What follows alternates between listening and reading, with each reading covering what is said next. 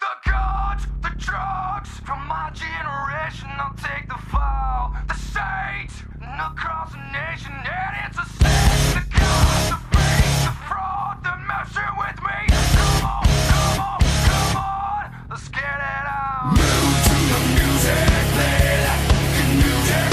Move it to the music, yeah. Move to the music, play that. What is up, everybody? It's Friday. You know what that means. It's another episode of Curveballs and Share Shots. My name is Brandon Tanguma. Sitting electronically more than 6 feet away from me is my lovely and esteemed co-host, Dominic Hobson. Dominic, we were going to get on here, and I was going to gas you up because something magical happened a few days ago. If you guys have listened to the podcast, you know Dominic has been on a long and hard-fought journey about getting his first crown in Fall Guys. And then yesterday, it just all came crashing down. Dominic, would you like to let the people in on what has happened? It's been a roller coaster of emotions these last few days for you. Wait, I'm actually really confused. I mean, it came crashing down. What do you mean it came crashing down? Well, the studio audience, you know, very popular figure in our circle. You guys had your 10-year anniversary yesterday, and somebody forgot. Okay, let me explain. Yes, I forgot. But I mean, like, you know, she is a forgiving, compassionate, very strong human being. And you know, I haven't forgave you, Ives. let's move on from the topic. I got a crown. I'm a fucking champion, and America's the greatest country of all time. Anyways, while Dominic continues to rub the studio audience feet, because that is apparently the punishment, even though there'll probably be more punishments yet to come for the next 10 years. We'll keep you up to date on that. Usually we talk about baseball news, which we actually have a decent amount of baseball news, but we're going to kick it off with basketball because it finally happened. Everybody, James Harden has finally been traded. It's the place we all thought it was going to be in the first place. He has been traded to the Brooklyn Nets. It all just popped off, not exactly out of nowhere, but just once one domino fell, then all the dominoes fell. It was a gigantic trade, including a bunch of different names. Dominic, just your initial thoughts. We're going to run down, you know, all the different teams and everything that happened within the trade, but your initial thoughts, James Harden finally getting dealt and going to Brooklyn. When I first found out, I was kind of, you know, wondering who the Nets traded. So I was like, okay, it's not a 1-for-1. Nets probably gave up a lot of people. But then when I finally did the little digging, I saw exactly everything that was in the middle of this deal. I was actually kind of like, holy crap. Like, there's a lot of moving pieces here. Harden to the Nets, I definitely think it helps him. But you got to remember, Harden for the past, 6-7 seasons has been the number one player on the team. Now you're playing with Kevin Durant, who is one of the greatest players of all time, and you have Kyrie Irving, who's, you know, maybe he's making some mistakes lately, maybe, you know, off court issues, but you know, you still can't deny how Kyrie is great at being a point guard. So when it comes to this whole deal, I think it's a great deal. I think the Nets really struck gold, but you got to see how Harden plays. Well, before the trade actually went through, we were going to just talk about Kyrie and all the things that have gone on. He hasn't been with the team for a long, long time. He is scheduled to play on Saturday. He got in trouble because of COVID protocols. He was seen at a party, maskless, and all those other shenanigans that have happened. And we just don't exactly know what's going on with Kyrie. And apparently some people in the Nets organization don't exactly know what's going on with Kyrie. So I kind of see this James Harden trade as a very, very, very expensive insurance policy for Kyrie. And Kyrie's going to have to, give up some of his salary because of all the time he's missed. And now we have like a legit big three. We have some big twos, but I think this is like the big three in the NBA.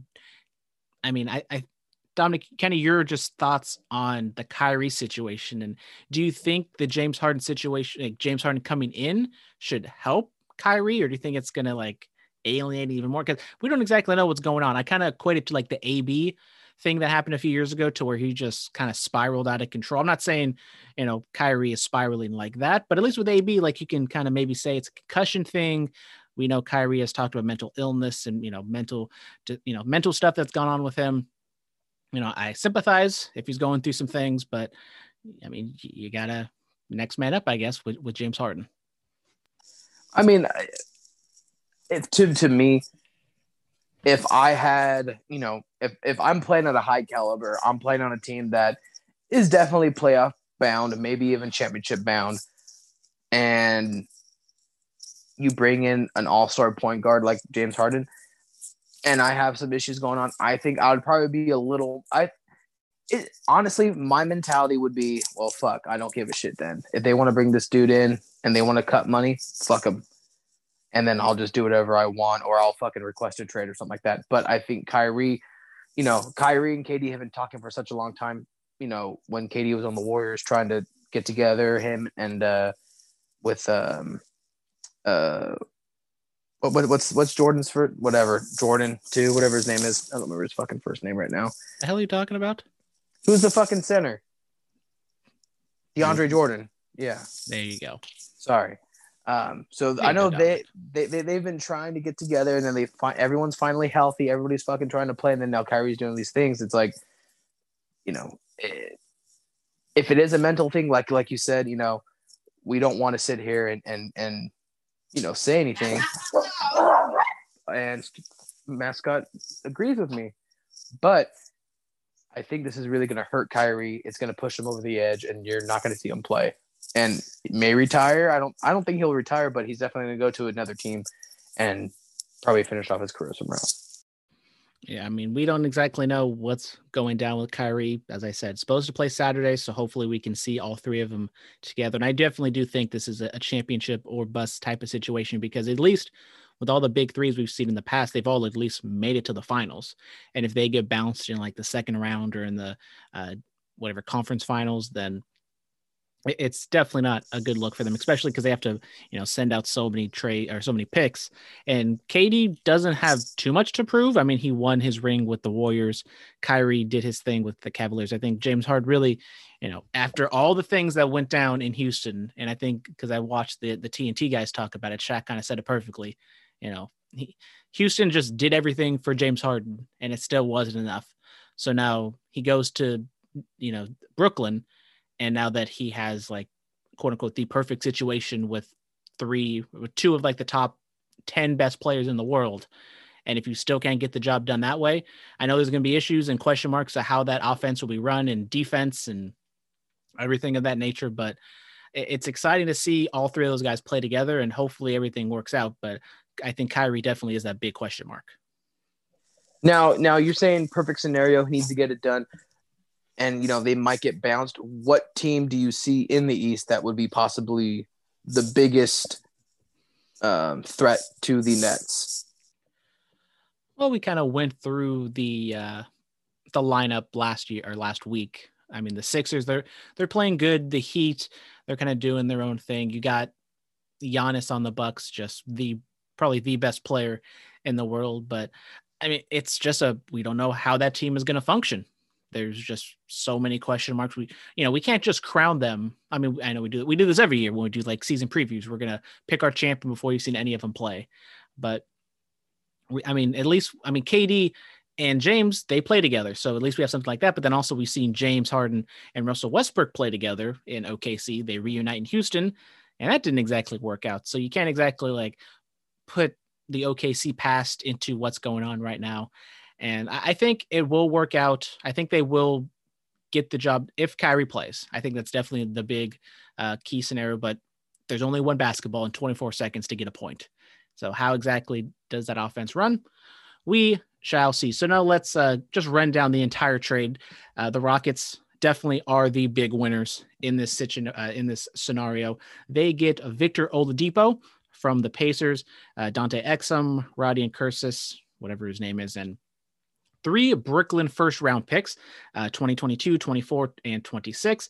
They also get Milwaukee's first unprotected 2022 pick, and then they get 4 first round swaps with Brooklyn 2021, 23, 25, and 27. And then, so just the Rockets get a whole haul of people, put it in Victor Oladipo. I think that is also a positive for them. I think Mr. X asked us either last week or the week before with John Wall and Boogie being together. Seems like they have some chemistry. They like playing with each other. I know Boogie really had some harsh things to say about James Harden right before he got traded. So now with Victor Oladipo, he seems to be, a good team chemistry type of guy. Do you see the Rockets doing anything this season, especially since they have so many picks going into the next 5 years? Do you see the Rockets can maybe finally get over the hump? If you're asking me for this season in particular, no. I mean, I do see them making playoffs, but I don't see them being a big name in the West, and especially with the Lakers and Clippers, I don't see them being that team that's going to make it to the finals. But in the upcoming seasons, yes, I definitely, if they make the right picks, and not to mention there's other trades that can go down, other free agent signings and trades and everything like that, Rockets, if they play it smart, they should be a championship material team in the next few years. I mean, the only thing to kind of see is like it's Brooklyn's first round picks, and we think Brooklyn is going to be a good team for the foreseeable future. So how those picks aren't like super valuable, like probably like a 20 plus pick. And in the NBA draft, like, yeah, you could hit, but you're not going to get like that superstar player that maybe you're trying to fill the void of James Harden. You never know. It's a crapshoot, but we shall see. So the Nets, that all they got was James Harden. They gave up all that just to get James Harden. Then the Pacers get Karis LeVert in a second rounder, and the Cavs get Jarrett Allen and Taurean Prince. We don't have to go through the other names and the other things in that trade, but any lasting thoughts on the maybe just like kind of the overall picture of James Harden? We're definitely seeing in the NBA that if a player wants out, they will get out. I mean, it's great for Harden, great for Houston. I'm hoping it's great for all the other teams involved, but depending on how James clicks with everyone, it's been a while since Harden and Durant have actually played a season together. So you don't know if they're going to still be able to have the chemistry there. You don't know how he's going to gel with all the other teams. And maybe some players have a certain feeling towards him because of the way he was acting. At least in Kevin Durant's situation, when he went from the Thunder to the Warriors and then even from the Warriors to the Nets, there was none of this, I want out, fuck this shit, bullshit, I'm not going to play. I'm upset, whatever is going on. But, maybe some people have some issues towards that, but, we'll have to wait and see, just like you say, wait and see how they play, and we'll make our decisions and opinions known. Yeah, the NBA definitely has the most power for the players. And I mean, for the most part, I think the players are happy where they're at. Like the superstar players are happy where they're at. I mean, we see Anthony Davis, he wanted to go to the Lakers. He got to go to the Lakers. And even on the Houston side of things, as you said, I mean, even though they didn't have very much leverage because everyone just knew James wanted to leave, he's a hot commodity and he's a talented player. And no matter if he wants to be there or not, he still demands a hefty price tag if you want to get him. Speaking of some not so hefty price tag, we're going to move on to the world of baseball. We're going to go chronological here with the moves that happened in the past week. We got Kyle Schwarber. He was cut from the Cubs, not the Bears.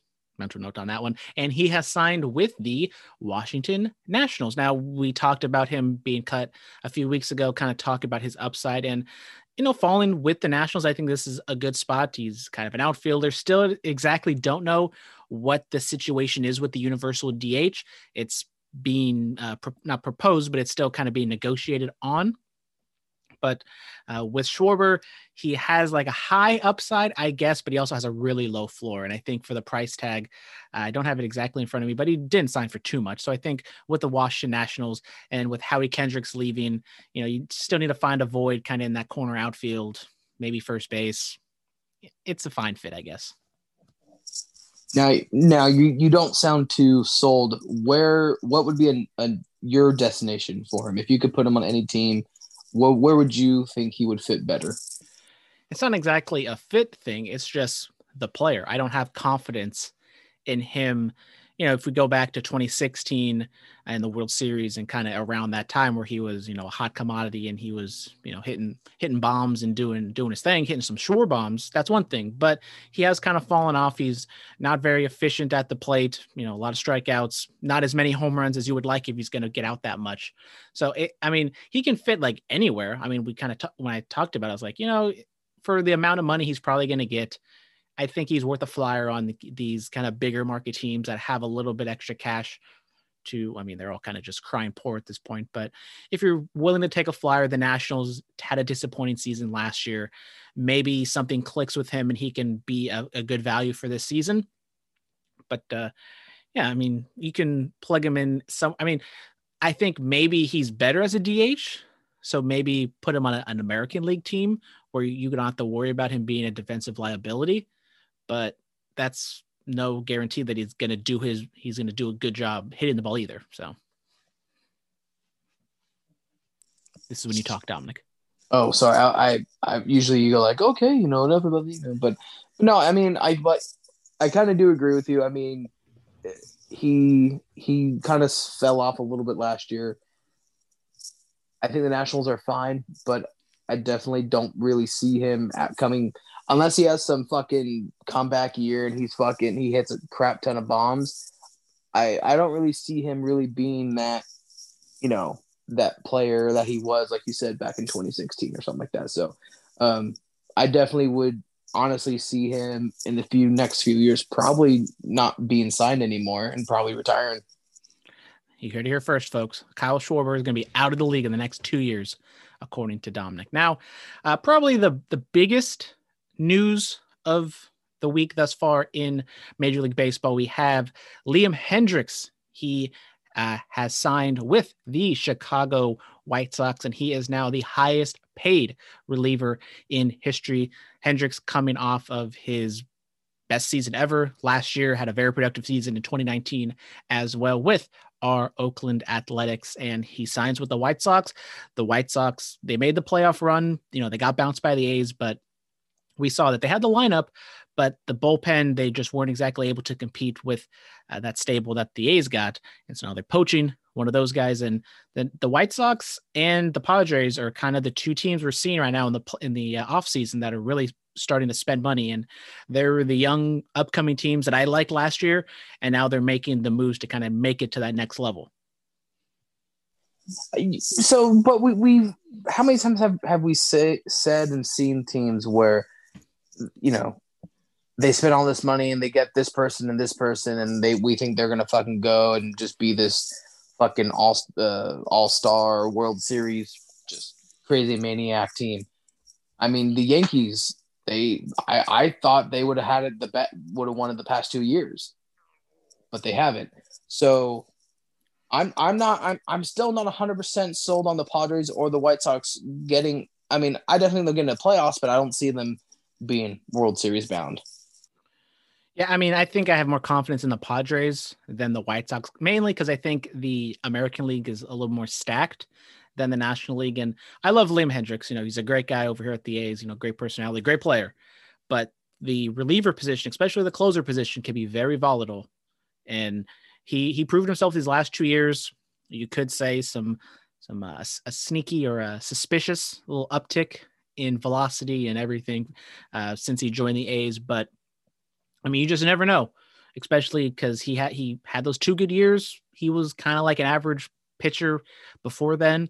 So there's a possibility he could just fall off the face of the earth. And and especially since he dealt so much money, that could be a very big liability. Even with Kenley Jansen, like we saw with the Dodgers, he kind of got the job done. He was good enough, but he also was kind of like forced in that situation to where, he's our guy. We're paying him all this money. We're going to kind of grit our teeth and put him out there. And we're kind of hoping that he gets the save, even though we're not too confident. And then even Blake Treinen fell off a cliff a couple years ago with the A's, and he got his shit back. He got re-signed, and he kind of took over as the closer kind of for the Dodgers at the World Series because Kenley Jansen wasn't doing so hot. And that's pretty much the only thing that, if I was a manager, GM, owner, whatever, that signing someone like Hendricks. I mean, yeah, you have a great season last year, and the season before that you did pretty good. But to be the highest paid reliever of all time, I mean, let me ask you: do you think he was worth all that money, or do you think it could have been a little less? So this is more of like another philosophical question, because he definitely earned that money last year. He was the best closer, the best reliever last year. So he earned that money. But yet I think overall, especially with like relievers, we're seeing teams like the Rays last year. They have so many dudes. They have a stable of guys who can throw 98 miles an hour, 100 miles an hour. And we're seeing there's a lot of young kids, that are fireball throwers. You bring them in for an inning or two and, tell them to fuck off, and that's good enough. So, I think right now in the way baseball is being played, we're seeing a lot of pitchers that you can just kind of grab out of nowhere. And even with the White Sox, was the name Kopech, who he got plucked from, he gets drafted, he just gets planted right on the major league roster. So we're seeing, relievers definitely, or pitchers really, you can definitely get a lot of them. And I think relievers might not be worth that much money. I definitely would want to put it more in a starter or a everyday player. So he earned the money, but me personally, I don't think I would see the value in paying that position that much money. Okay, that was just the question I had, because I know a lot of the times when I hear these like, oh, I'm the highest paid in this and that, it's like, for me, I honestly, I'm not going to take away his accolades, being that he was the best relief pitcher last season. But I mean, when it comes down to it, you can have one bad inning and you're never seeing the fucking mound again. It depends on a lot of different things. So, I mean, that's why it's sometimes a gamble, especially on relief pitchers. But, I just wanted to ask your opinion on that, and I respect it. And I respect your opinion as well. Then moving on, we have another relief pitcher getting signed, Archie Bradley, with the Diamondbacks, then gets traded to the Reds. Now he signs with the Phillies. I mean, he's a good relief pitcher, obviously kind of that next tier down from Liam Hendricks, but we saw the Phillies last season, just their bullpen, which is absolutely god fucking awful. And it's a start. I mean, they've signed a good relief pitcher. This doesn't mean that all their problems are fixed, especially with JT Realmuto rumored to possibly re-sign. But I mean, that bullpen, kind of the whole pitching staff really needs a lot of work over there in Philly. I mean, I agree, but Philly's going to do Philly things. I mean, they have Harper, and a lot of money is owed to him, and they're kind of, hurting. So I don't think Philly's going to do much. And then the big news of the day, DJ LeMahieu has re-signed with the New York Yankees, 6 years, $90 million. This was kind of a foregone conclusion. There was really no rumblings that he was going anywhere else. I think it kind of took a little bit longer than people expected, but DJ stays with the Yankees, maybe one of, if not the best second baseman in the league, especially hitting wise, average king.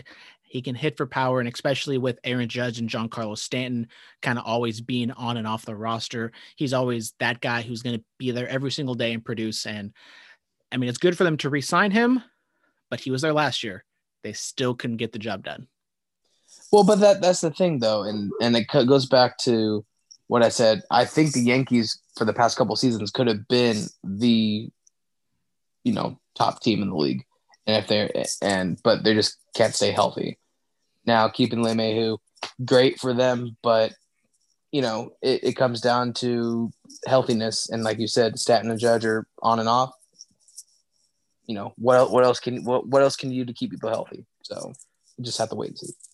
I mean, I said JT Realmuto possibly going to the Phillies. I really would think that catcher position is not like a hole per se, but with Gary Sanchez being just the defensive liability that he is, if they could swoop him up and sign Realmuto and put him behind the dish, that could be a really good spot for the Yankees, but we shall see. Now moving on to the NFL, we have a lot of coaching news to talk about. We have one firing and we have a few hires. Yes, Doug Peterson, the head coach of the Philadelphia Eagles, has been fired.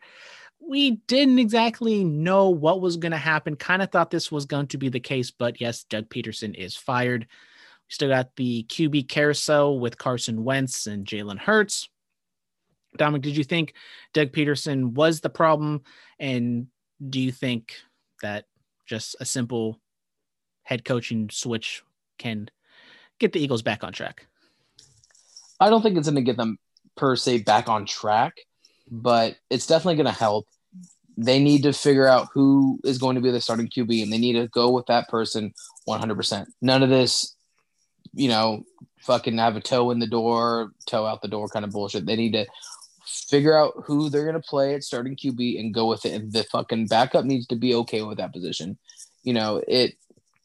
It's a team sport, and if your team, if your job on the team is to be a fucking backup, fucking be the best backup you can be, because you never know when you're going to need it. So if they go with Jalen, Carson needs to fucking suck up his pride. He's getting paid to fucking sit on the bench.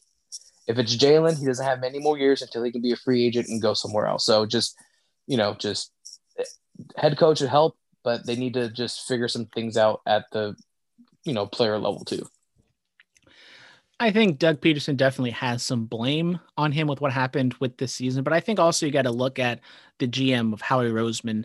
I mean, with I know the boys at Trapdoor Hill kind of talk about it all the time that if you're going to fire a head coach, probably should just fire the GM as well and just kind of start from scratch and, get two new people in and kind of get them on the same page and kind of feel that they're meshing well. But if the GM is going to be a part of that hiring process, and if they can find a coach that mends well with his ideals, maybe you think you're kind of just going to be spinning your wheels because he was here before. He's making those coaching those personnel decisions and drafting and everything like that. And I mean, we've seen, and Carson Wentz hasn't exactly panned out that much. You can equate it to the injuries. Jalen Reagor, I mean, he's a fine rookie wide receiver, but I would say maybe look at the GM, and Howie Roseman should probably be gone as well, but I don't think that's going to be the case. It probably won't, because, they can say that, well, if it wasn't for me doing this and there were this, we wouldn't win that World Series. No, the Super Bowl. We're talking about football. Yeah, what are you, me? Yeah, I'm pulling to you, talking about the fucking Philadelphia Phillies over. I mean, the Eagles. But no, I definitely, I can't agree more with you. I think they should get rid of the GMs, but then there are certain situations where it's not really the GM, it is more the head coach. I mean, if you look at the fucking Lions, that's not the GM issue. That is a fucking coaching issue. So it's up in the air with different teams, but definitely for a team like the Eagles, probably the GM needs to go too. Now moving on to the Jacksonville Jaguars. They signed the big, sexy free agent coaching name. They get Urban Meyer, legendary college head coach, won a natty with the Gators, won a natty with the Ohio State Buckeyes. Never, ever coached in the NFL before, but yet he is going to be the head coach of the Jacksonville Jaguars. I believe he is super duper high on Trevor Lawrence. So once again, just kind of further cementing that Trevor Lawrence will be going to Jacksonville with the number 1 overall pick. Unproven in the NFL. We've seen so many big time college coaches go to the NFL and not exactly equate. But I mean, John Harbaugh, he was able, or Jim Harbaugh. Which one is it? Which one's the Jim was the Niners. John was there we go. No. God damn it, Dominic. Jim was the Niners. John was the Ravens. Jim Harbaugh, legend. I don't know if I'd say legendary college head coach, but he did his thing in Stanford, went to San Francisco, did his thing there. So, but Nick Saban, on the other hand, he was god awful in Miami, and then he's doing his thing over there in Alabama. Shout out to Nick Saban and the Crimson Tide winning another national championship. That little fun fact for you guys: if you were recruited by Nick Saban in Alabama and stayed all 4 years, didn't leave, didn't transfer, go to the NFL, anything like that, you were guaranteed to win a national championship. Within every 4 years, Nick Saban won a national championship. Think about that. Dominic, your thoughts on Urban Meyer going to Jacksonville? I don't know if it's a good idea. I mean, you just talked about, probably one of the greatest college coaches of all time, but I don't like the unproven track record in the NFL. I mean, not to say that there's a lot of other coaches out there that could take a head coaching job and then basically getting Trevor Lawrence and like can mold him into a superstar quarterback. But then again, it is the Jaguars. It's not a tall task to ask for. So, I mean, I'm excited. I can't wait to see it, and hoping next season will be, Jaguars, one of their better seasons as of late. Urban Meyer is all elite. There you go. I said it. The Jaguars have the number 1 overall pick, and the New York Jets have the number 2 overall pick, and they have landed their head coach, Robert Saleh, defensive coordinator for the San Francisco 49ers, now would be the head coach of the New York Football Jets. He probably should have been hired last year. He did not, stay the next year. And I really like this hire. I think Robert Saleh is one of those guys that should have had a head coaching job sooner, but now he's with the Jets. I mean, get Adam Gase the fuck out of there. And hopefully Saleh, a defensive-minded guy, can really mold that Jets defense. I mean, it worked with Rex Ryan. I'm not saying he will be as successful as Rex Ryan was with the Jets, but get a defensive guy in there, really focus on one aspect of the game, and then kind of let the offensive guys work with the offense. So I'm really excited for him. And he's also the first Muslim head coach in NFL history. So shout out to Saleh on that. Dominic, your thoughts on the Jets getting Robert Saleh? I can't agree more. I think it's a great addition. I think it's great for him. The Jets just terrible the last few seasons. And, I'm not going to say they're going to come out and just fucking blow everyone out of the water, but I mean, let's hope to God that they get a couple more wins this season. But I think it's a great pickup. He's a great defensive coordinator. If you give him the weapons and the draft picks, he can make your team a star. So it's a good pickup. I'm going to say start buying some Sam Darnold stock now. I think I have confidence in him. If he moved to a different team or they get a new infrastructure, it's going to have to wait and see, what his coaching staff is going to be, who's going to be the offensive coordinator, quarterback coach, all that kind of stuff. But I think Sam Darnold has the skill set to still be the top, the guy for the New York Jets. I'm not going to ride that Sam Darnold train. So, I mean, I'll just wait and see. It's one of those buy low things. You throw a couple dollars his way and maybe, you can turn that $5 Bitcoin investment into like 20 grand. Just saying. Yeah, but I'd rather take my $5 investment into somebody, a little more proven. May take longer for me to get my millions, but be worth it in the long run. There you go. Economics with Dominic. Then we have Doctor of Economics. Word life. We get a hire in Atlanta. The Titans offensive coordinator, Arthur Smith, has signed with the Atlanta Falcons. The Titans offense was very productive. You got Derrick Henry. You're going to be good. And we saw kind of the turnaround that Ryan Tannehill had going from Miami, once again, Adam Gase, going to the Titans. Just, a really good turnaround there. He has weapons. Atlanta definitely has those weapons on the offensive side of the ball. Similar to Robert Saleh, Smith can kind of just focus and hone in on Atlanta's offense, really make that the perfect offense, and then send it off to the defensive guys to do the defensive work. Dan Quinn, supposed to be a defensive guy, yet that was like one of the worst defenses in the league. Now, there's an offensive guy coming in. Do you see Matt Ryan possibly being replaced? How do you feel about Matt Ryan in Atlanta? Matt Ryan, he's fine, but obviously he's not going to be there in 10 years. And with them having the 4th overall pick, Trevor Lawrence has gone 1. Justin Fields might go to the Jets, but it's no foregone conclusion. I think if they can get Justin Fields at 4, I'm still not exactly sold on him as a NFL quarterback. So maybe you go on the defensive front with that 4 pick and just kind of wait it out and see if you can kind of get someone later or next year and mold them. But I mean, I like Matt Ryan now, but obviously I don't like Matt Ryan in 2 to 5 years, 3 to 5 years, I guess. Okay, because I feel like I'm not putting a lot of the blame on Matt Ryan this year, but I mean, I definitely, he needs weapons. He needs a different game plan, and hopefully, this new head coach can give it to him. Maybe they can get a running back for him. I know they got Todd Gurley, and Todd Gurley was okay early in the year, but he looked like Todd Gurley from last year. But we shall see about that. Now let's move on into week 2, or the divisional round of Dominic's playoff picks. Bump bump. So after Dominic and I tied for the entirety of the regular season, we tied in the playoffs. Both of us went 3-3 last week. Now, I got the Rams pick right.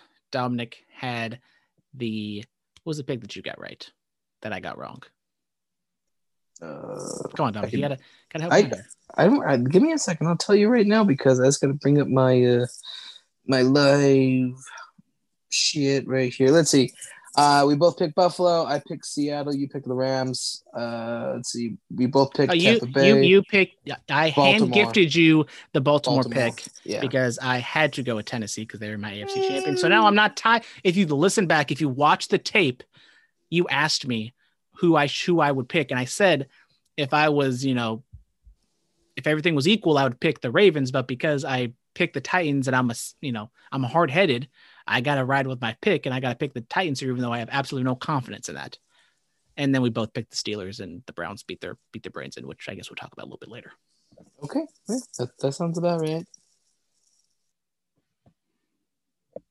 Okay, hashtag analysis. Now let's jump on into those divisional round playoffs. The Los Angeles Rams take on the Green Bay Packers in Lambeau Field, and Jared Goff will be the starter for the Green Bay Packers. Now, you would think that'd be a good thing, but Jared Goff's still dealing with that broken thumb. John Wolford just died on the field. Not exactly, but, got like a neck, head injury, so he's not going to be playing. Jared Goff still dealing with that broken thumb. It's Lambeau in January. It's going to be cold, maybe going to be snowing. We shall see. Dominic, do you have any confidence in the Rams offense being able to keep up with Green Bay in the snow? No. It is Green Bay motherfudging Packers, fudge packing, cheese packing, Swiss cheesing, gonna be dropping fucking touchdowns at the touchdowns. So I'm going with the Packers. Now, the Rams defense definitely did show up last week, and I think the Rams defense is going to have to show up again this week. I think if they get some turnovers, create some short field opportunities for the Rams offense, it's definitely going to put them in a good position. I think that's really the only way they win this game, but I don't have confidence that they will be doing that with the week off, Aaron Rodgers and the boys. I think they're going to light it up, and I do agree. I think Green Bay will win this game. Now, moving on to the Saturday night game, the Baltimore Ravens take on the Buffalo Bills in Buffalo.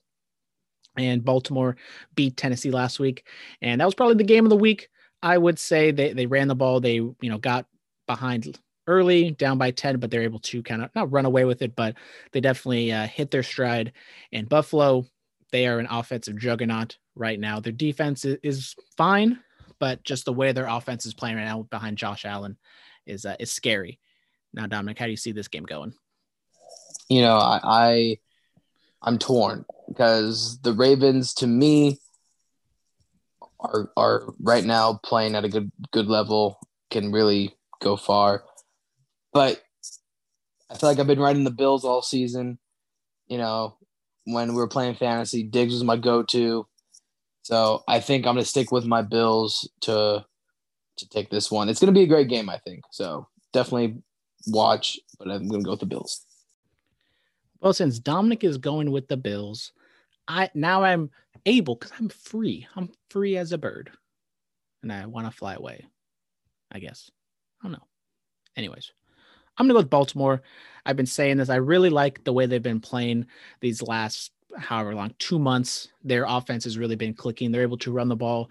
And Lamar Jackson, it's not very pretty. It's not like, Josh Allen throwing it 60 times, but he doesn't have to do that. And he's able to hit Hollywood. I mean, Marquise Brown definitely has shown up these last few weeks. I know I've kind of been shitting on him, but now I got to eat a little bit of crow because it seems like these past few weeks, he's always kind of racking up 100 yards and or a touchdown every single week. And I really do like that Baltimore defense. I think they played earlier in the season and Buffalo ended up winning that game, but I think the Baltimore offense right now is on a different level and very similar to the Rams, where I think the defense is going to want to stop Buffalo and create some turnovers, but I just have more confidence in the Baltimore offense than the Rams offense to kind of keep up and really chew that clock and run the ball down their throats.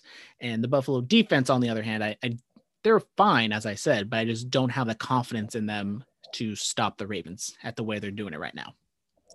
I mean, we'll have to wait and see. I feel Allen is, I think Jackson's a better QB, but I think Buffalo just has a little more of an arsenal to say at least, because I feel like all Baltimore can do is run.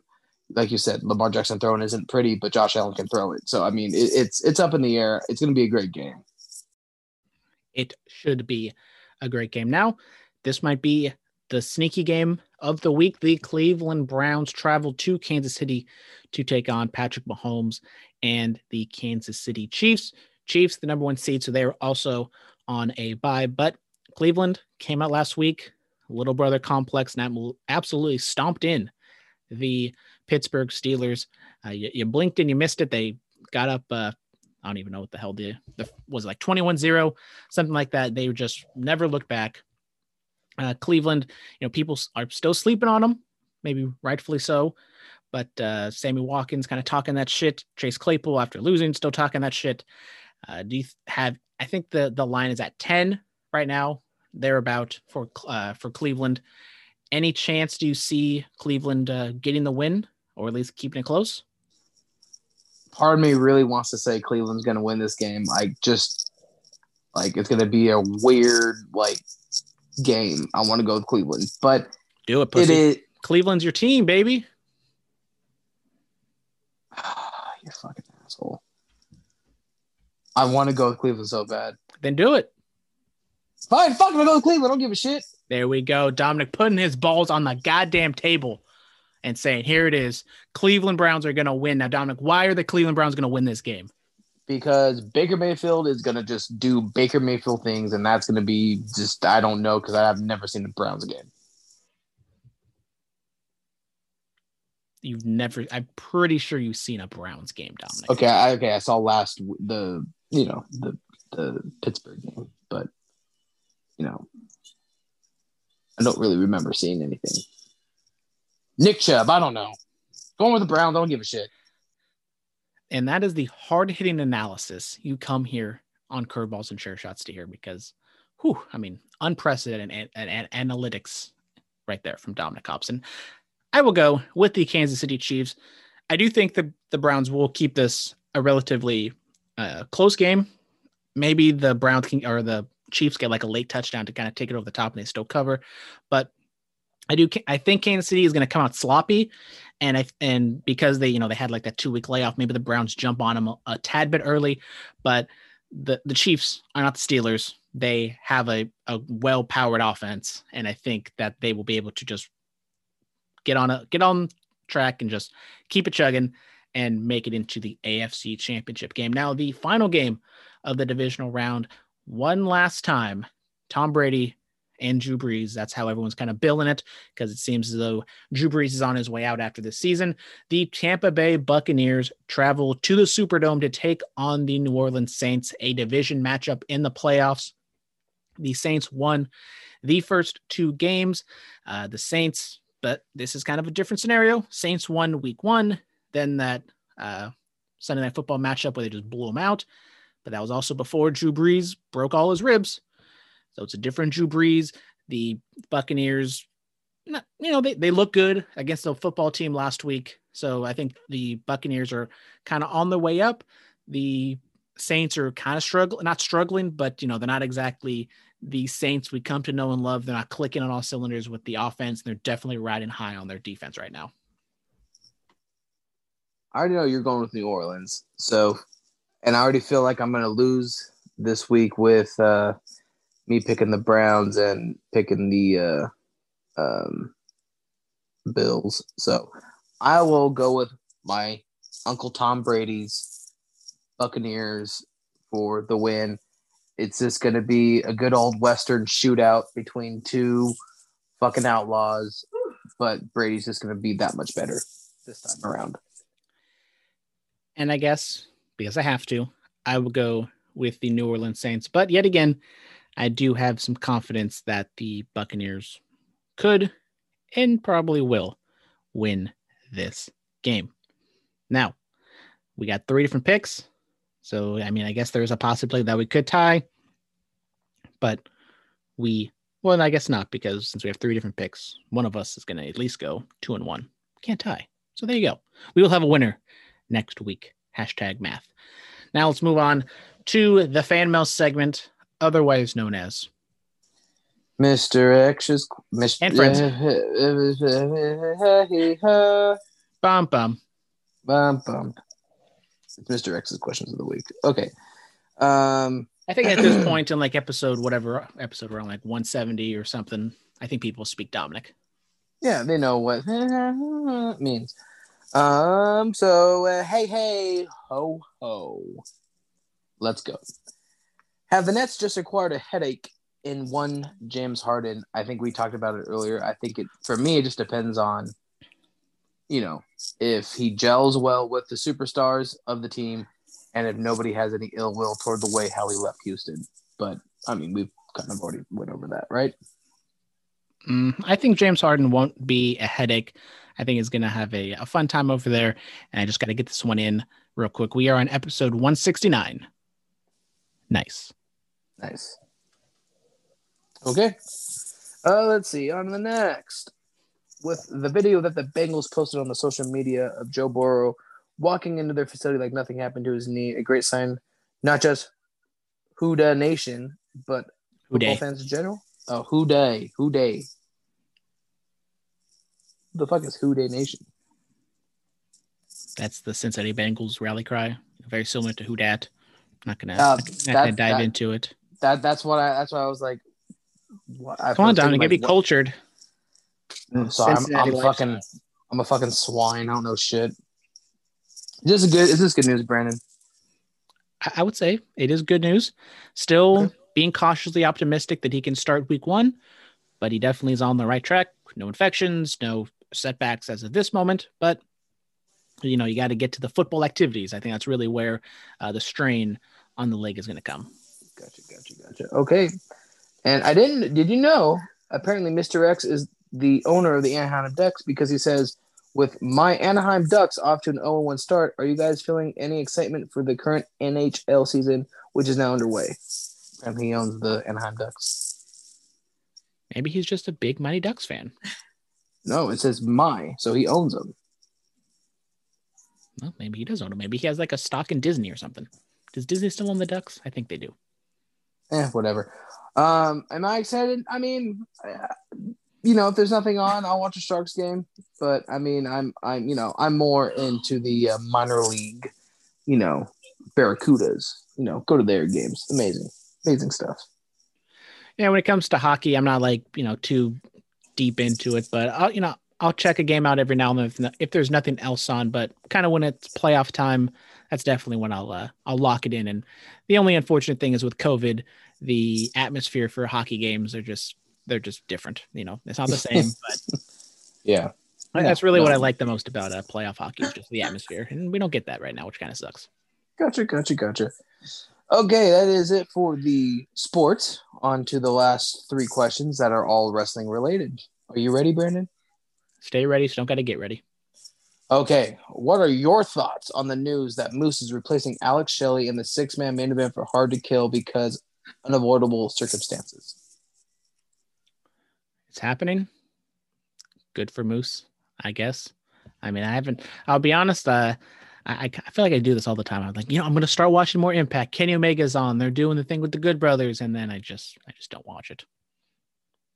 I mean, I'm sorry. that's exactly the same reason why I don't watch it. So, it's or AEW or NXT or Raw. Shut the fuck up. What kind of interest do you have in the women's Dusty Rhodes Tag Team Classic? Inches? Yeah, how many inches do you have, Dominic? Well, I don't know, because apparently now we're doing inches because somebody had to say inches. You said inches. I did not. I said interest. Oh. Anyways, I don't know if I'd say like I'm super duper excited for the Women's Dusty Cup. I know WWE is doing this where they have a men's thing and a women's thing, and I kind of wish that they either space it out or maybe have the men's in right now and then maybe have the women's kind of like in the summer or the fall, because I feel like it does dilute it, and especially because it is on NXT. There's only 2 hours. I know they kind of put some stuff on 205 Live and stuff like that to kind of take the lesser tag team matches out. But I kind of wish they if you put the women's one on its own in a couple months, I feel like there's more focus on the women's Dusty Cup. So I know what they're trying to do, equality, and they don't want to seem favoritism or anything like that. But there should be some good matches. But this is kind of the thing with the women's tag team division in general. It's just kind of you put two single wrestlers together, and it's a tag team, and the matches should be fine. But right now it's not exactly getting me excited. I mean, I agree. The fact that they're putting together doesn't really, I mean, it's not that I'm not interested. It's just, it's kind of like, how you said, you could have it in a couple months, or hell, you can have the women's first and then do the men's. But, it's not something that I'm, how do you say, like, because like I'm not trying to hate on it, but it's kind of just like it feels like it's forced. They need to space some things out. I mean, plus, with everything going on in the world still, and people getting sick out of nowhere, it'd be nice to be able to spread some stuff apart and get some more content out of it. So, that's just my take on it. Let's see, and last but not least, Brandon. Will Ricochet re-sign with WWE after reports that he hasn't signed a new contract yet, with his current one soon to expire?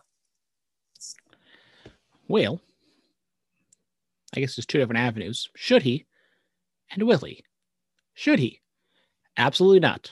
Because, I feel like Ricochet, even though he's not exactly the most charismatic promo person in the world, he's still one of the best wrestlers, and I feel that whether he's in New Japan or AEW or just the American or international indie scene, he could have been utilized a whole hell of a lot better than what he's been doing here in WWE. But will he? I feel like he's one of those guys that, like Kevin Owens, he's kind of gotten to his groove. I don't know him personally. I don't know how he feels about the situation. I haven't heard any rumblings about him being, super angry with this spot. Aleister Black, I didn't even realize this, but I saw that Aleister Black hasn't wrestled a match since October, which is just kind of mind-boggling to me. So I'm hoping Aleister Black is able to get out. I hope Ricochet will be able to get out, but I just feel like he's one of those guys that's just going to stick around for the money. And also, he's with Casey Catanzaro. She's a part of the NXT roster, so maybe kind of quote unquote keep it in the family. Don't ruffle any feathers. That might be another aspect of things as well. Well, just real quick on Aleister Black, I didn't even know that, and I know he was upset with everything that happened, but I really hope he comes back and they actually utilize him before he sets to leave, because I'm a huge Aleister Black fan. But if he wants to go to AEW and be Tommy End again, I'll be fine with that as well. But back to Ricochet, I agree. I would love to see him be somewhere else, because he's that amazing, that talented, that gifted.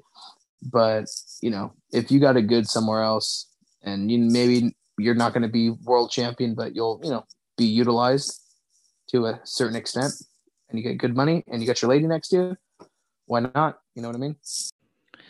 So let's go on to the Instagram, because we do have a question But first, we have some breaking news. We have the Yankees. We talked about them with Deja LeMahieu. They're making a move. They have signed Corey Kluber. Don't exactly know the full extent of the deal, but Corey Kluber has signed with the New York Yankees. Dominic, your just quick initial thoughts on this deal. It is mind-boggling, but it'll be fine. You're just saying that because I said that. Shut the fuck up. Exactly. Yeah, But no, I think it's fine. I mean, I want to know some more details, but but I think it'll be fine. I think it's a good move. I think, getting some people behind Garrett Cole, Luis Severino, he should be coming back, should be good. And I mean, Garrett Cole's Garrett Cole. And if, Corey Kluber might not exactly be the stud he was in Cleveland, but I think him being a 3-4 guy, one of the best 3-4 guys in the league. Now, let's move on. Shout out to the 2 followers that we just got in the past 40 minutes. Definitely not bots. But we have a question from old Ty Gunty 27. He asks, how come you, meaning me, Brandon, got online at 11:30 last night, saw I was online, and didn't send an invite? Well, Ty Gundy 27, you're just assuming that I saw that you were online. Maybe I just kind of turned it on quick, put the game on, went to go grind on the A Maximus Jaximus for Warzone so we can be better. And also, I thought it was past your bedtime. It's 11:30. I know that's late. You got to go to bed, everything like that. It also, it's a two-way street, Tyler. You could have sent me an invite. You could have texted me and said you wanted to play or something. It goes both ways. But anyways, I still love you. Can you guys stop we'll play fighting, later tonight. Okay? Can you guys just stop fighting, please? Hey, I'm just reading the questions on the Instagram. We actually read our people's Instagram comments and our emails and stuff. We just don't forget about it and then just like, oh, I wonder if we have questions, and then just haplessly read in the middle and then don't even answer all the questions. Oh, they get questions now? I didn't even know that. Mm-hmm. Damn. Anyways, now let's get on into the world of pro wrestling, which means Travis has left, even though he left already after Mr. X's wrestling questions. But any hoots, let's go on to some COVID news. We haven't had some COVID news in a while. We have some positive tests to talk about, some big name positive tests. The big one that happened this week, Drew McIntyre tested positive for COVID. He was supposed to be in a big match, or I guess, quote unquote, big match with Randy Orton in the main event. He was not. They filled in with Triple H against Randy Orton, and we got a fireball. Just any thoughts, kind of overarching with Drew McIntyre getting it, Royal Rumble, stipulation with him and Goldberg, so many different ways. I will say, I did like his little COVID promo that he cut from home. It's probably a thing he should have done, but good for him, I guess. I mean, for him getting COVID. It's kind of true. You could blame Goldberg, because McIntyre was fine. As soon as Goldberg came, McIntyre tested positive. So I bet you Goldberg is the one that gave it to him. That fucking old bastard. And Dominic saying Goldberg had the Rona and sending it over to Drew McIntyre. Hate to see it. Then on the AEW front, we have Nick Jackson and Chris Jericho saying that they tested positive for COVID a few months ago. Jericho saying he had the virus in September, even though he was on every episode of Dynamite, and I think All Out was in September as well. I know they do kind of the 1 week live, 1 week taped situation, so there could have been a time where he was in isolation during a taping or whatever, but Nick Jackson also saying that he had COVID. Dominic, your thoughts? Maybe just not exactly them personally, but kind of just your thoughts right now on how the wrestling business is handling COVID, the protocols, and kind of lack thereof of specifications and kind of information on how they're handling it, especially now with like the winter boom that we're seeing. I did see a video of Ricochet throwing Katie like a surprise party with all their friends and stuff like that at a restaurant, and the caption was like, they have all these policies and procedures in place, but it's up to the wrestlers to take it seriously, and it's not for you, it's for everyone around you. And I agree.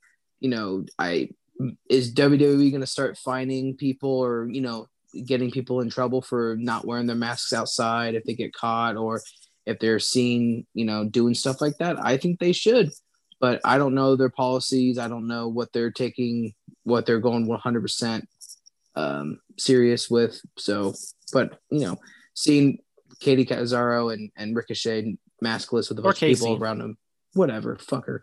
Whoa! Happy birthday, Casey. Hey, KC, not KT. If she wants me to say happy birthday, she needs to be a fucking champion. I'm tired of her getting screwed over. So it's called tough love. But seeing them maskless with a bunch of people, it's inside. Yeah, that exactly too. So it's like, how am I supposed to feel? So they just need to start punishing them, I guess. I just kind of wish that maybe they're more transparent, kind of like how we're seeing with all the different sports leagues. You have the COVID protocol. And I'm not asking them to say, to name names and say like, oh, this person tested positive or this person's cousin tested positive and they live with them and blah, blah, blah. Just give us like broad statements. Just give us like a monthly total. Just be like, we tested, or just give us what's going on, like how the testing protocol works, what's going on and everything like that. I kind of wish they gave us a little bit more information just to make us feel a little more comfortable. Exactly. I mean, I know we've been in this for like 10 months now. We're kind of, it's a new normal. We kind of know what's going on, but I just am asking for a little bit more information or transparency, I guess.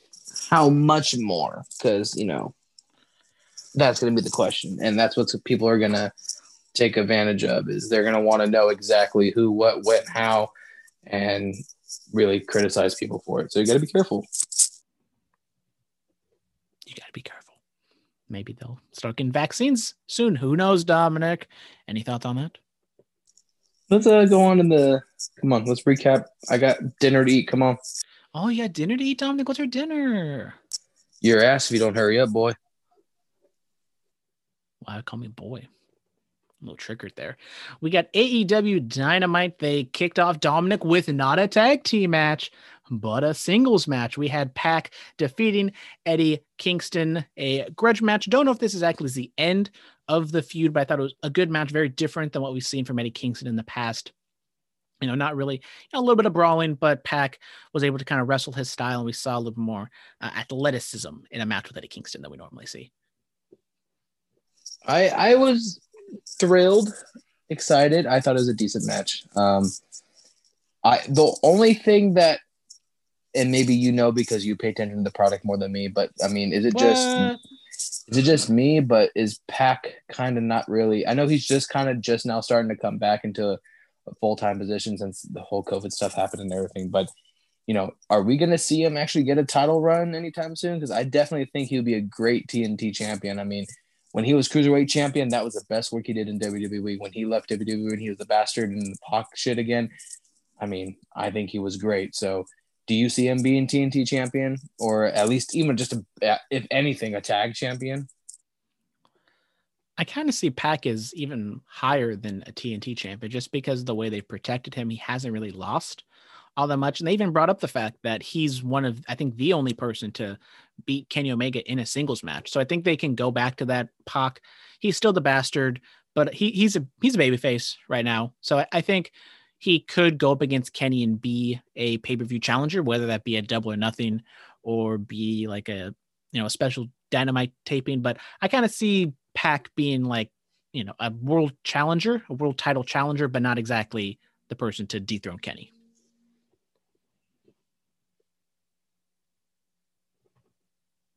This is when you talk, Dominic. He's not. Okay, he's just going to keep on muted. Well, I guess that's just his way of telling me, fuck you. Move on to the next topic. Well, Dominic, I guess I will move on to the next topic.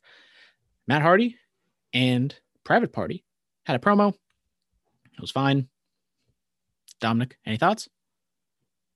Yeah, I have thoughts. Oh, you actually mute. Oh, okay. No, I got this mask on in my face, so I couldn't fucking unmute it. But Private Party, Matt Hardy. Is it going to be a Hardy party soon? Just saying. We get Miro defeating Chuck Taylor pretty quickly and decisively. So now Chuck Taylor will be Miro's young boy for, I believe, the next month. Good to see Miro, I guess, win. And this is kind of what we've seen from him since he debuted in AEW. In-ring wise, serious. I like it. Outside the ring, kooky, corny, over the top. Don't like it.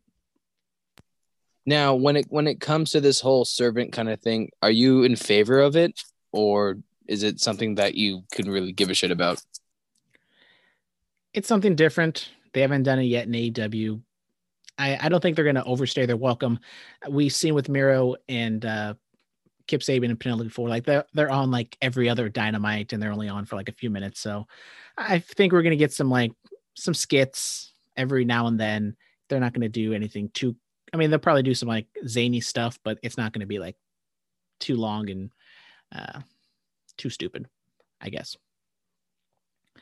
Then we get an Inner Circle New Year's resolution promo where basically they all talk about what they want to do in the new year, and they all just talk about being a tag team. But then the actual tag team, Santana and Ortiz, is like, yo, we're an actual tag team. We haven't won the titles yet, so why you guys wanted to take our spot, blah, blah, blah. So then we're going to have like a Inner Circle tag team 6-man or triangle match. Dominic, you love this. It's your two favorite things in AEW. It's the going to factions be and the tag teams. It's going to be the winners get the challenge for the titles, I guess. Maybe. But they're going to be deemed the official tag team of the Inner Circle. So I have the mascot who's attacking my hand right now. This really hurts, and he's making noises. So Well, get off the fucking floor. I'm like, why are you on the floor? my back hurts, so I'm just trying to stretch it out a little bit. Don't judge me, okay? My back hurts. Your back hurts. You've been carrying this podcast for 169 weeks, Dominic. Yeah, I know, and it's just getting to me, man. My mental psyche. I'm about to pull a, who's that guy? I don't know. I'm about to pull a guy, Fieri, and just go cook. We get a Dark Order backstage segment. They kind of, talk about the elephant in the room with Brody Lee's passing and what's next for the Dark Order. And they have a match with Hangman Page next week. And they ask Hangman if he's going to join. And he says, next week I'll tell you. So setting up a match and some sort of thing. Do you think Hangman will join Dark Order? And what? I know we talked about it a little bit, but what's your thoughts on maybe replacing Brody Lee or kind of having a central figure in the Dark Order?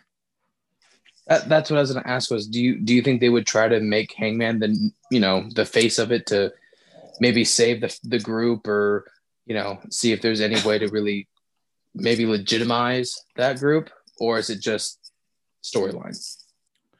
I don't think Hangman's going to join the Dark Order. I think you kind of go back to their roots and with Evil Uno and Stu Grayson kind of being the leaders, but not exactly like them being the top face and, berating everybody and kind of doing what Brody Lee did. I think you just don't have a person fill in Brody Lee's spot. And the Dark Order, they're a mid to low card act at this point. But I mean, Colt, I don't know what they're doing with Colt. Maybe he'll be something one day. But I just think you keep the Dark Order exactly like kind of where they are. They're, they kind of do their kooky, funny stuff on being the elite, and sometimes it leaks on the Dynamite. But I don't think you make Hangman the new Brody Lee. I like your analysis. That's why I like just listening to you. Just saying. Oh, and because when I talk more, that means you don't have to talk. Exactly. We have was supposed to be.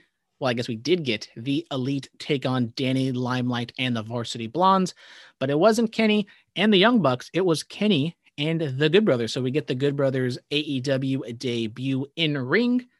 And the Young Bucks continue to kind of be flippy floppy. We don't know exactly how we're supposed to feel about them, I guess, because they turned heel last week, I guess. But then their friend said they didn't want him anymore, even though the friend's a bad guy. So it's kind of the Seth Rollins route. Do you agree? Of the Authority not wanting the quote unquote baby face, and the baby face like, oh, you don't want me. So fans, will you guys like me? Because no one else does. I mean, do I agree is what you're asking? Or do we see like the Young Bucks and Hangman kind of reunited and feel so good? And we get a 6-man down the line sometime? Yeah, but see, I'm torn because this is when they, came up with the concept of AEW and all these owners and this and that. It's like, do I want to see them? I feel like the Bucks are better face. I think the crowd enjoys them better. I understand the heel persona is kind of what got them in New Japan, Bullet Club, blah, blah, blah. So I'm going to stay neutral. I don't really care what I see, but I do need, I do need them to kind of stay on one side of the fence. So whatever they choose, I'm for it. I don't care, but whatever side you choose, stay on it and run with that for a while before you flip back. That's all I want. Yeah, the Young Bucks, I mean, ever since when AEW started, they've been kind of flipping, flopping back and forth, and they haven't exactly had like a linear story that we can really follow and how they're going, but we shall see. I mean, Jon Moxley came out after the match, continue with the brawl. The Young Bucks kind of make the save. They're kind of on Moxley's side, not really. The Lucha Bros super kick him, so possibly setting up a feud for the tag titles there. Maybe Mox and the Lucha Bros, the Young Bucks against the Elite. We shall see. But also, shout out Danny Limelight. Never seen him wrestle before, but I was quite impressed with the stuff I saw. Then we had the waiting room with Britt Baker and Reba. Normally, this is on AEW Dark. It made its way to Dynamite. Cody Rhodes was the guest. He didn't say a single word. This was mainly just a way to get Jade Cargill to talk to him and blah, blah, blah. So they kind of did like a bunch of different things in this one segment. Push the thing with Jade. Thunder Rosa got on the big screen and cut a promo on Britt Baker. Thunder Rosa is in the COVID protocol, so she couldn't be there personally, but they kind of told like 3 different stories in this one segment.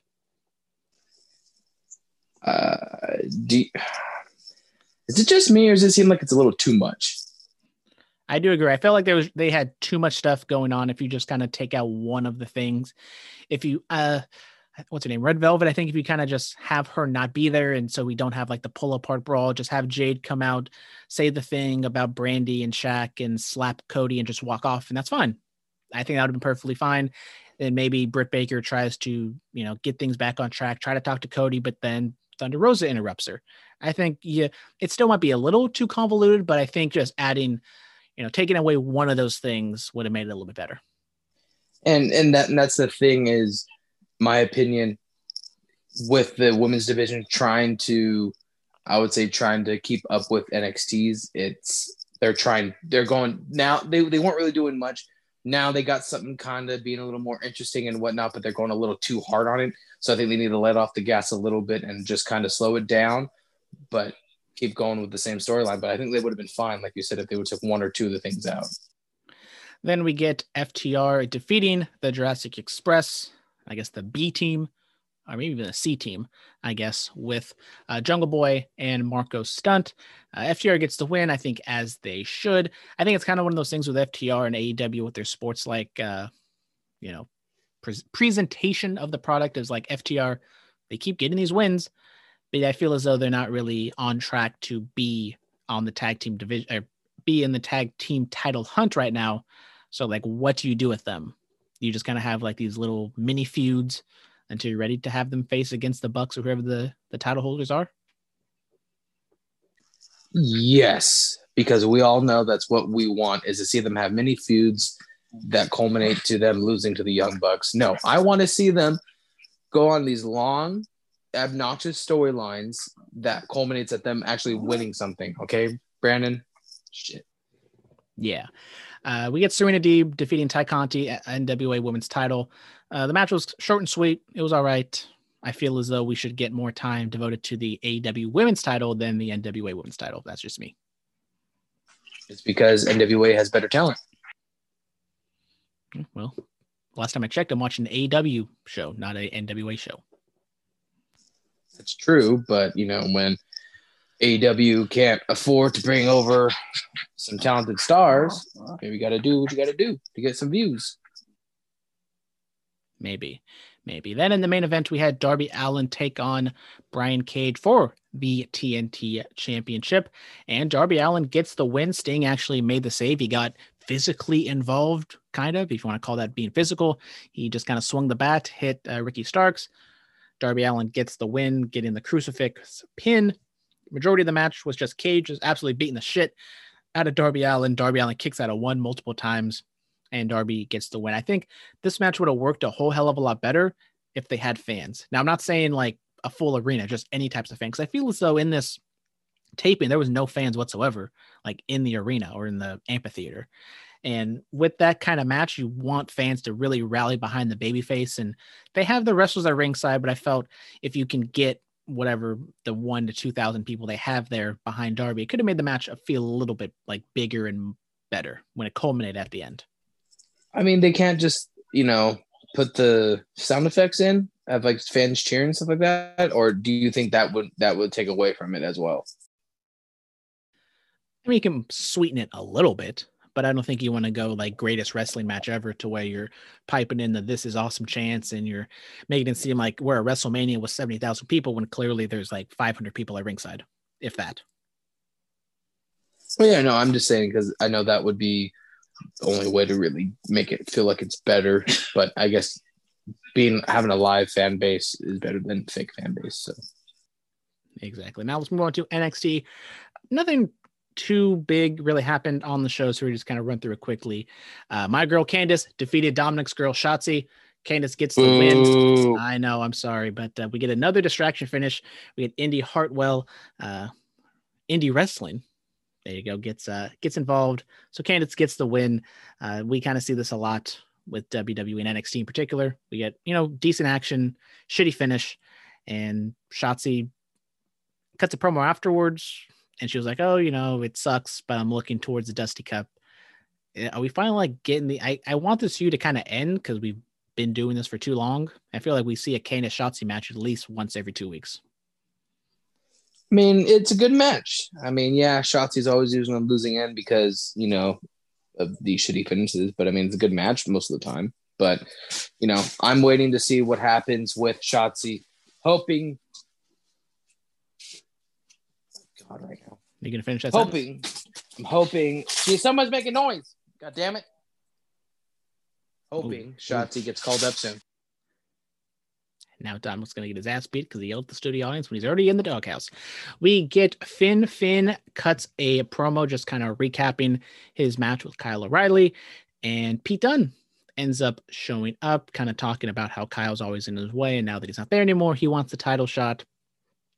Doesn't make a whole lot of sense since Pete Dunne lost a number one contender match. So now why does he just step to the front of the line and get the next man up? But seemingly Pete Dunne is the next contender, but also we had a little vignette with Scarlett speaking Latin or in some sort of tongues and kind of calling out Finn. So we get not Damian Priest, Karrion Kross kind of on the outside, possibly. Eventually, I feel like we're going to get to that feud with Finn Balor, but I think right now we're going to get Pete Dunne and Finn Balor, which I'm all for because it should be a fantastic match. I'm all for it too. The only thing I would like to see maybe instead, or I mean, you can have Finn and Dunne, have Finn go over, and then maybe Dunne can come out and be like, you know what, I want a rematch, and then that's when Karrion Kross and him gonna maybe have a small little feud, and then you have Karrion go over and Dunne, and then Dunne and Finn. I mean, Karrion and Finn, and Karrion reclaims his title. Bless you. Hopefully Dominic remembers Valentine's Day because Valentine's Day is the day, the next takeover for NXT. Dominic, once the studio audience is done blowing her nose, who do you think Finn will take on for the NXT title? Will it be Karrion Kross or will it be Pete Dunne? If Finn even makes it there that long. I say it's going to be Karrion Kross. I'm going Karrion Kross. We got a few Dusty Cup matches. The first one, the Grizzled Young Vets defeat Everrise. Decent match. Grizzled Young Vets obviously should have won this match, and they did. Nothing really too much to take away from this.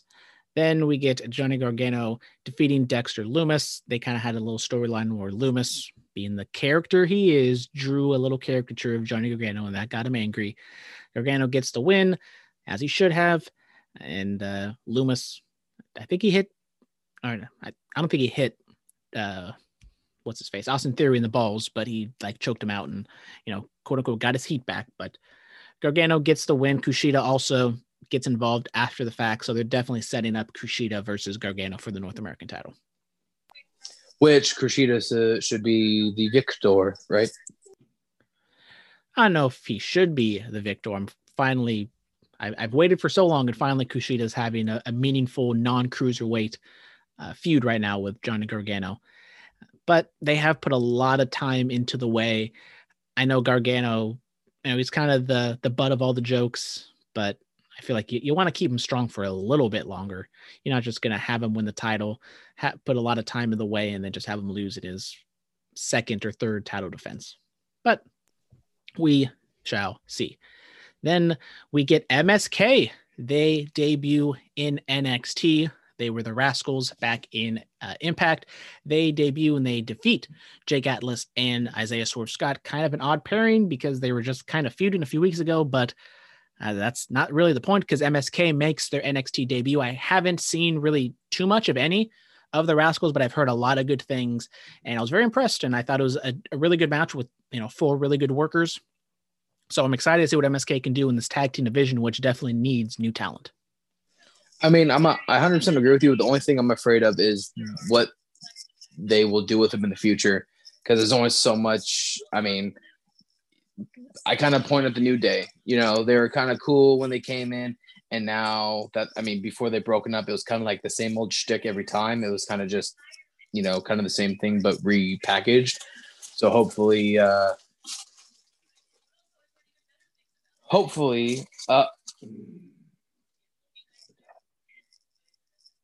don't screw them up.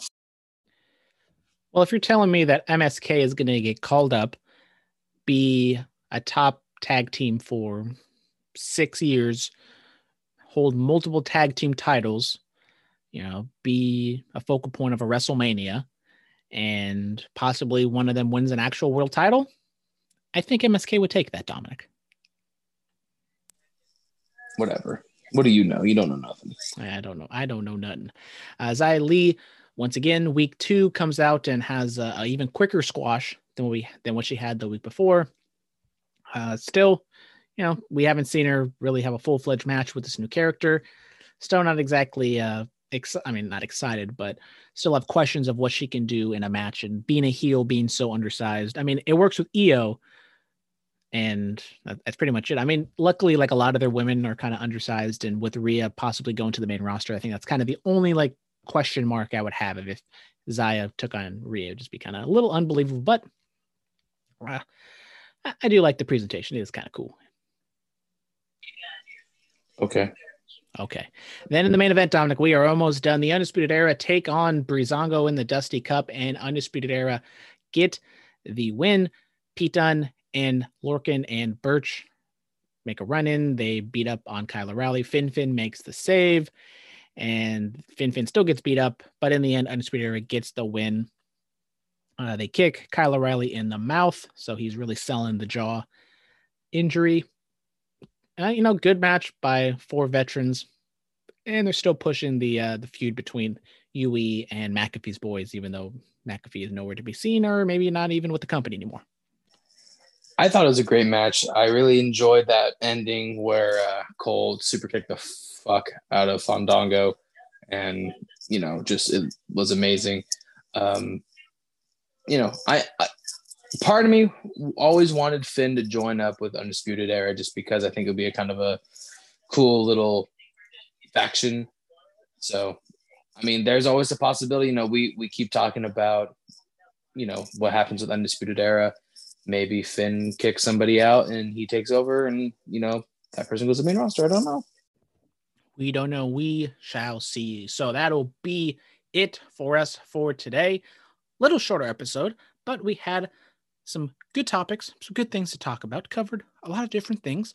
We're heading down the road to Royal Rumble.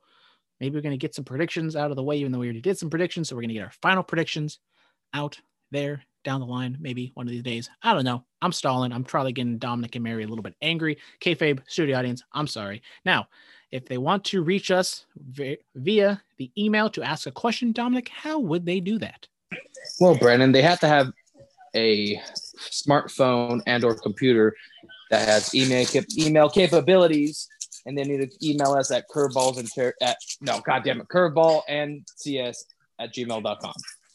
Correct. And if you want to reach us on the socials, we are on Facebook, Instagram, Twitter, TikTok, YouTube.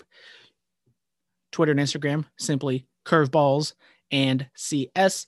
Type in Curveballs and Share Shots on Facebook and YouTube, also on the TikTok, Curveballs and CS. Haven't put out a video on Dominic getting his crown. Kind of want to, probably should. It's gonna pop off. We're gonna get it's not even that hard. All you gotta do is snap the fucking last 15 seconds of when I win, and we all just start fucking screaming. That's all you need to do. But I want to put in some production. I want to put some music, maybe some graphics. I'm trying to make this fancy. I'm trying to make this blow up. We're gonna get 4 million plays. We're gonna get 2 million likes. We're gonna get 500,000 shares or something, comments. I don't know exactly how TikTok works, but does that mean we get money? No, we get clout. Oh, that's even better than money.